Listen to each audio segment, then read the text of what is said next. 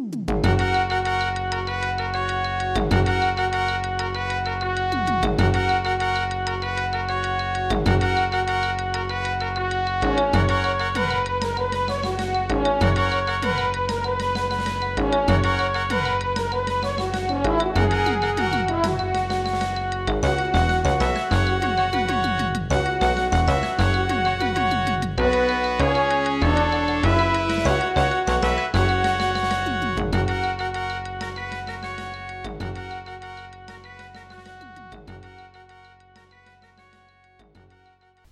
this is Dave Morris recording for Hacker Public Radio, and I'm here in South Morningside in Edinburgh interviewing two people, one of whom is my son Tim and his friend, and I'd like you to introduce yourselves. Tim. My name's Tim Morris. I'm Dave's son. I study music full-time as a student at Napier University in Edinburgh. I'm currently finished my second year and going into my third, and I specialise in composition. My name is John Pavlik. I am a resident of Michigan, USA, and I am a full-time software developer and .NET, all that sort of stuff.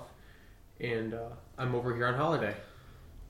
So you guys have been friends for a number of years. How did you actually meet in the first place? Oh, well, it was a while ago. It was in 2006, and I think John had posted a post on an online forum called Internet DJ, of all things, asking for someone to do a collaboration with him. And at this time, I'd been producing for a couple of years beforehand, and I really wasn't getting anywhere very fast, in my opinion. So I thought a collaboration would really help me pick up some more techniques to use. Little did Tim know that I posted that thread in the collaboration sub-forum because I was even more of a rank amateur than he, having only been using the software for about 6 months and with no real formal musical training or talent to speak of. I was hoping to get paired up with someone with all kinds of experience that would show me how to crank out the number ones in a pretty timely fashion. So that was kind of what I was going for. But Tim was the only person who responded to the thread. So I thought, well, we'll see where it goes. So I listened to some of his music on his profile, and I thought, oh, this kid's a pro. And so a friendship was forged. I think really the skill levels were quite matched, and I think that's why we ended up doing so much work together and ended up becoming friends, because our skills set matched pretty much perfectly at that time, music production wise, but and we shared a lot of similar views, but our backgrounds were just completely different, really. I don't think we realized how different until this week. Actually, yeah. There's a lot of things which you don't mention in instant messenger or online. I mean, a lot of details that end up being unsaid. So you spent quite a lot of time communicating with one another outside the music context, did you? Well, we say that it all started from a collaboration, but the amount of collaborations we actually finished was over the 7 years or so that we've known each other. I think we finished maybe 2, and most of the other time it's just been chatting. Yeah. So right, we did finish a few pieces. But we really didn't. We're not much of completionists, I suppose. What happened is that we started talking, and we realized that we had a lot in common, despite the distance and the completely different cultures and the completely different backgrounds. We did have a lot in common, and we were going through some of the same stuff. Both being teenagers, both being in high school, both trying to find ourselves and our way in the world.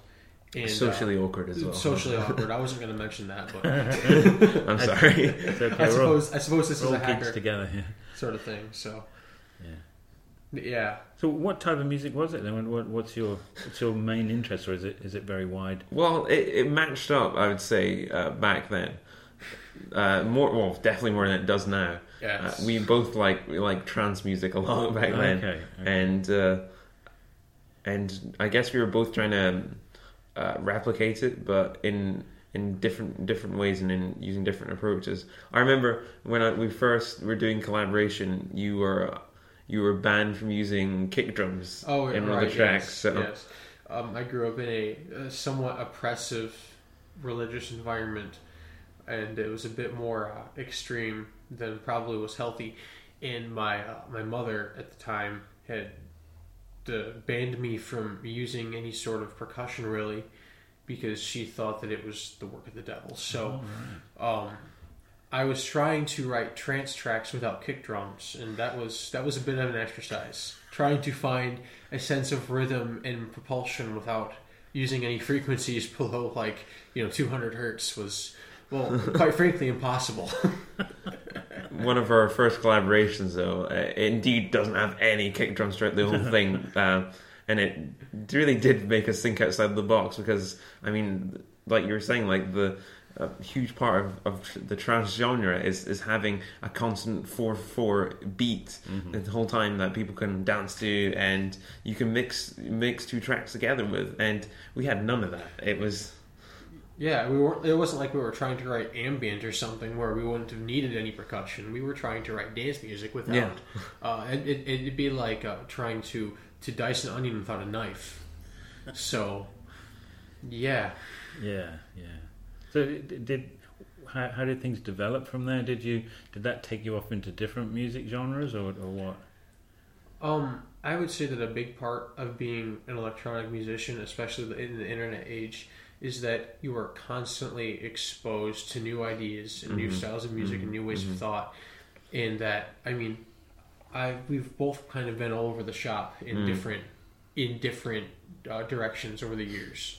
We started out on pretty much the same road, but there were so many developments and trends and different paths that we ended up taking, that now we both still enjoy electronic music a lot, but it's our tastes are wildly different, really. Like if you compared our iPods together, I think you might find about maybe 3 or 4 artists that would be the same, and that would all be from a very specific time period in probably 2007, 2008, when the whole blog music thing was really big, and 90% of my music was stuff that Tim sent me over Gtalk, and I downloaded and kept. Yeah, I know Tim's moved away from trance, because I seem to have all his collection in my house still. Yeah. So your friendship just kept on and sort of seemed to grow, I guess. And as an outside observer, I just knew you Tim were constantly mentioning, I said such and such to John today, and John said so and so, and so it developed until November 2011. Tell us what happened then. Right. Well, our relationship really just transcended music very quickly, because, like we're saying, we had so much in common, and we basically kept ourselves updated throughout all the things that are happening through our lives. You know, I went to college and did full-time music for the first time, and then went on to uni, while John was doing all sorts of things. I went to college for a bit and moved out of the house and met a girl, and it was just kind of a whirlwind.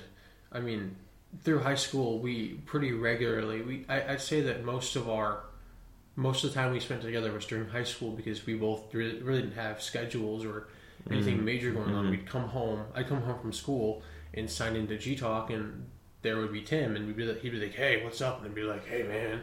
And he'd be like, "Hey, I just got a Dreamcast, and it's the best thing ever." I'd be like, "Whoa, what's a Dreamcast?" And he'd be like, the Sega one from the 90s, and it was just like this. It was just, we both really had, at least I know myself, I had trouble fitting in with my peers.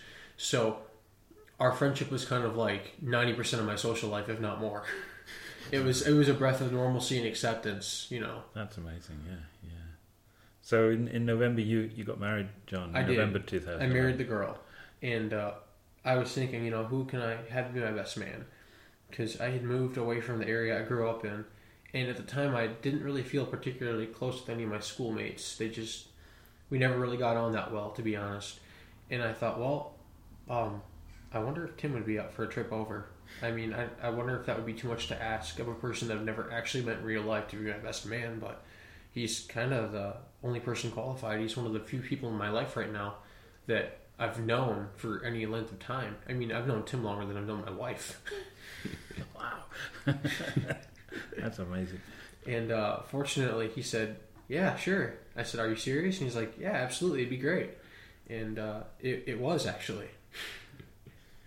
It was quite a trip, that, Tim. Yeah, I went over for 10 days. I think I arrived probably about a week before the wedding, so I was in kind of last stages of getting everything sorted for the wedding. So in that time, we did get through a couple of rehearsal dinners and all that kind of stuff. And John was still working before his wedding, right up until the very last day. Well, music wasn't a very big part of that, but I think that's reflected. That reflects our whole relationship, really. That it was based on music, and it still is based on music. But it really becomes so many other things as well. Yeah, that's fantastic. And John, you were saying that your outlook was changed quite a lot by having a foreign friend. Really. Yeah, it was. Tim exposed. I grew up in a very insular and segregated community, and Tim was very different from that. He was a bit more, I guess, worldly wise, I suppose. I never knew that people were interested in fashion, and I never knew that people were, I don't know. It was just very different. I was used to, I guess, people that were very boring and didn't really do a lot outside of going to church and partaking in religious ceremony. And Tim he introduced me to a lot of interesting things, and we had a lot of interesting discussions about philosophy. And I mean, we're 16 and discussing philosophy, so it was probably pretty basic. But to me at the time, I had never been exposed to anything like that. And I don't know, it was very different. And talking to, in some of the words too, he told me, I went out and bought a jumper. In the States, a jumper is a dress worn by, little girls in kindergarten. And I was like, well, why is Tim buying jumpers? Is this normal? And, when it was actually just a jacket. So, yeah, it was interesting to do that and to meet someone from another place and to get to know them. Yeah. So you were saying to me earlier this week that your coming over to the UK was something of a big leap in comparison to many people in your part of the States. Yeah. So did you put that down to your friendship with Tim? Oh, absolutely. Just like the mindset that seems to be more common over here, and that I picked up from him a bit, is that the world is a really big place that deserves to be traveled and explored, and I feel like traveling is a bit more common over here than it is in the States, where people are more than content to, go to school for 20 years, work for 40, live for another 20 on a pension, and then just die. And I don't know. America seems to, at least my little part of the Midwest, seems to be very comfortable in staying there and not exploring much or not doing anything uncomfortable. So, yeah, I would say that for sure. Yeah. So have you felt about being over in the UK? What's your impression overall? I really like it a lot. It's very different from what I'm used to, but I've noticed a lot of things are really efficient, really well done. The public transportation system in Edinburgh is really nice. Everyone seems to be more eco-friendly, more interested in preserving the environment, and not in a look at me, I'm a soccer mom trying the latest trend sort of way. Really in a, I would really like to be living on this earth for another several millennia sort of way. Yeah. So, I mean, that's kind of cool too. It's a bit more sustainable over here. Yeah. And the food's amazing. Wow. That's not what you expect to hear. People usually say British food is rubbish. You should have seen his face when we introduced him to the half pizza supper, which is, if anyone doesn't know, it's a frozen pizza usually of the cheap variety, which is cut in half and then deep fried, and you serve it with chips, and it's called a supper. So I've got to say that's probably the most American thing I've ever heard of. It wasn't fried pizza. You felt right at home. Right after I ate that, I strongly considered going out and getting an eagle tattoo on my bicep. Yeah. So what about going back to the music? Have you been writing collaborating on anything recently? Well, we do try things. I mean, it's and I don't think I don't think a long period of time, like a half a year, goes by without us attempting something. But the amount of commitments that, well, especially John has, and we both have, means that doing something where we're both so far apart and things move really quite slowly, it means that it's hard to be motivated for a long period of time if you're working on a track for a very long period of time. Because I mean, we both work in a similar way, which is getting it done, like the base work done and sorted in a very short, condensed period of time, and then putting the finishing touches on it later on. Yeah, it's really important to preserve that momentum that you get when you first start exploring an idea, because if you can't get most of a track written in the first few studio sessions, then it just usually ends up rotting and never being finished, and you start to hate it because you've heard it so much and you don't know what to add. Yeah. But it's really been nice because we didn't have time. I was about to get married the last time I saw Tim. There was no time to work on anything. And we tried a few different times, but we really didn't have any time to sit down for hours at a time and be like, all right, we're gonna record some stuff, we're gonna make it happen. Yeah. But since I've been over here, we've actually had a little bit of time to work on some material, and it's gone really well. And we're pretty close with finishing a track that I think is probably the nicest sounding thing I've ever worked on, to be completely honest. And it's been cool to see that our workflow, we can both work so well together and so quickly. And I don't know, it felt very natural. It wasn't like, okay, so what are you going to do? What am I going to do? One of us will sit at the computer and one of us will sit at the keyboard, and then after a bit we'll swap, and it works really well. It's never for a lack of ideas that things don't get finished. It's for a lack of time. Yeah. For sure. The fact that just during this week that you've been here, John, you're just living up the road from Tim's flat. Yeah. You've been able to get up early and come down here and do stuff together. Yeah, that's really good. That's really good. You should have had a longer holiday, and you could have produced. I keep telling them that. Yeah. I'm convinced now that that it might be a wise investment to save up a good bit of money and then take a leave of absence for a few months and just stay over here and maybe explore some other parts of Europe as well. Because I mean, this is my first time really properly being out of the country, out of the States, and the world seems so much bigger now. Yeah. So I definitely would like to do that at some point within the next few years. Cool. So, to wind up then, is there anything that we can point the listeners at in terms of your music? Is there anything online that we can point out, or is there anything we can add to a sample to this particular episode?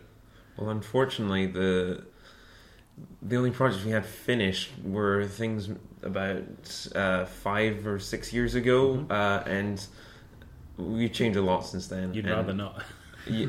Short answer, yes, we'd rather not. But we would like to finish something soon, and we would like to get up online. And I think if we keep the listeners posted on that, yeah, okay. So we'll try and do a brief follow up maybe, and introduce whatever you've managed to compose in the intro. Yeah, that'd be nice. Okay. And also, if it would be possible to upload some of our tracks over the time period that we've been working together, it would be quite funny. That would be hilarious. It would be funny to see the evolution in music, and maybe that would maybe give some kind of idea of how we've both changed. Yeah, that would be interesting. And also pretty much at the same pace throughout the whole thing. And I think that's why our friendship has managed to endure for so long, is because we generally been changing at the same pace, going through similar parts of our life at the same time. I mean, obviously John did get a head start because he got married and a job, but right, that was just a very unique set of circumstances that put me in a position where I could do all of that very quickly and just get it out of the way and move on with my life. But I don't know if things would have gone that way if I would have done that. If, a very, very specific set of circumstances hadn't existed.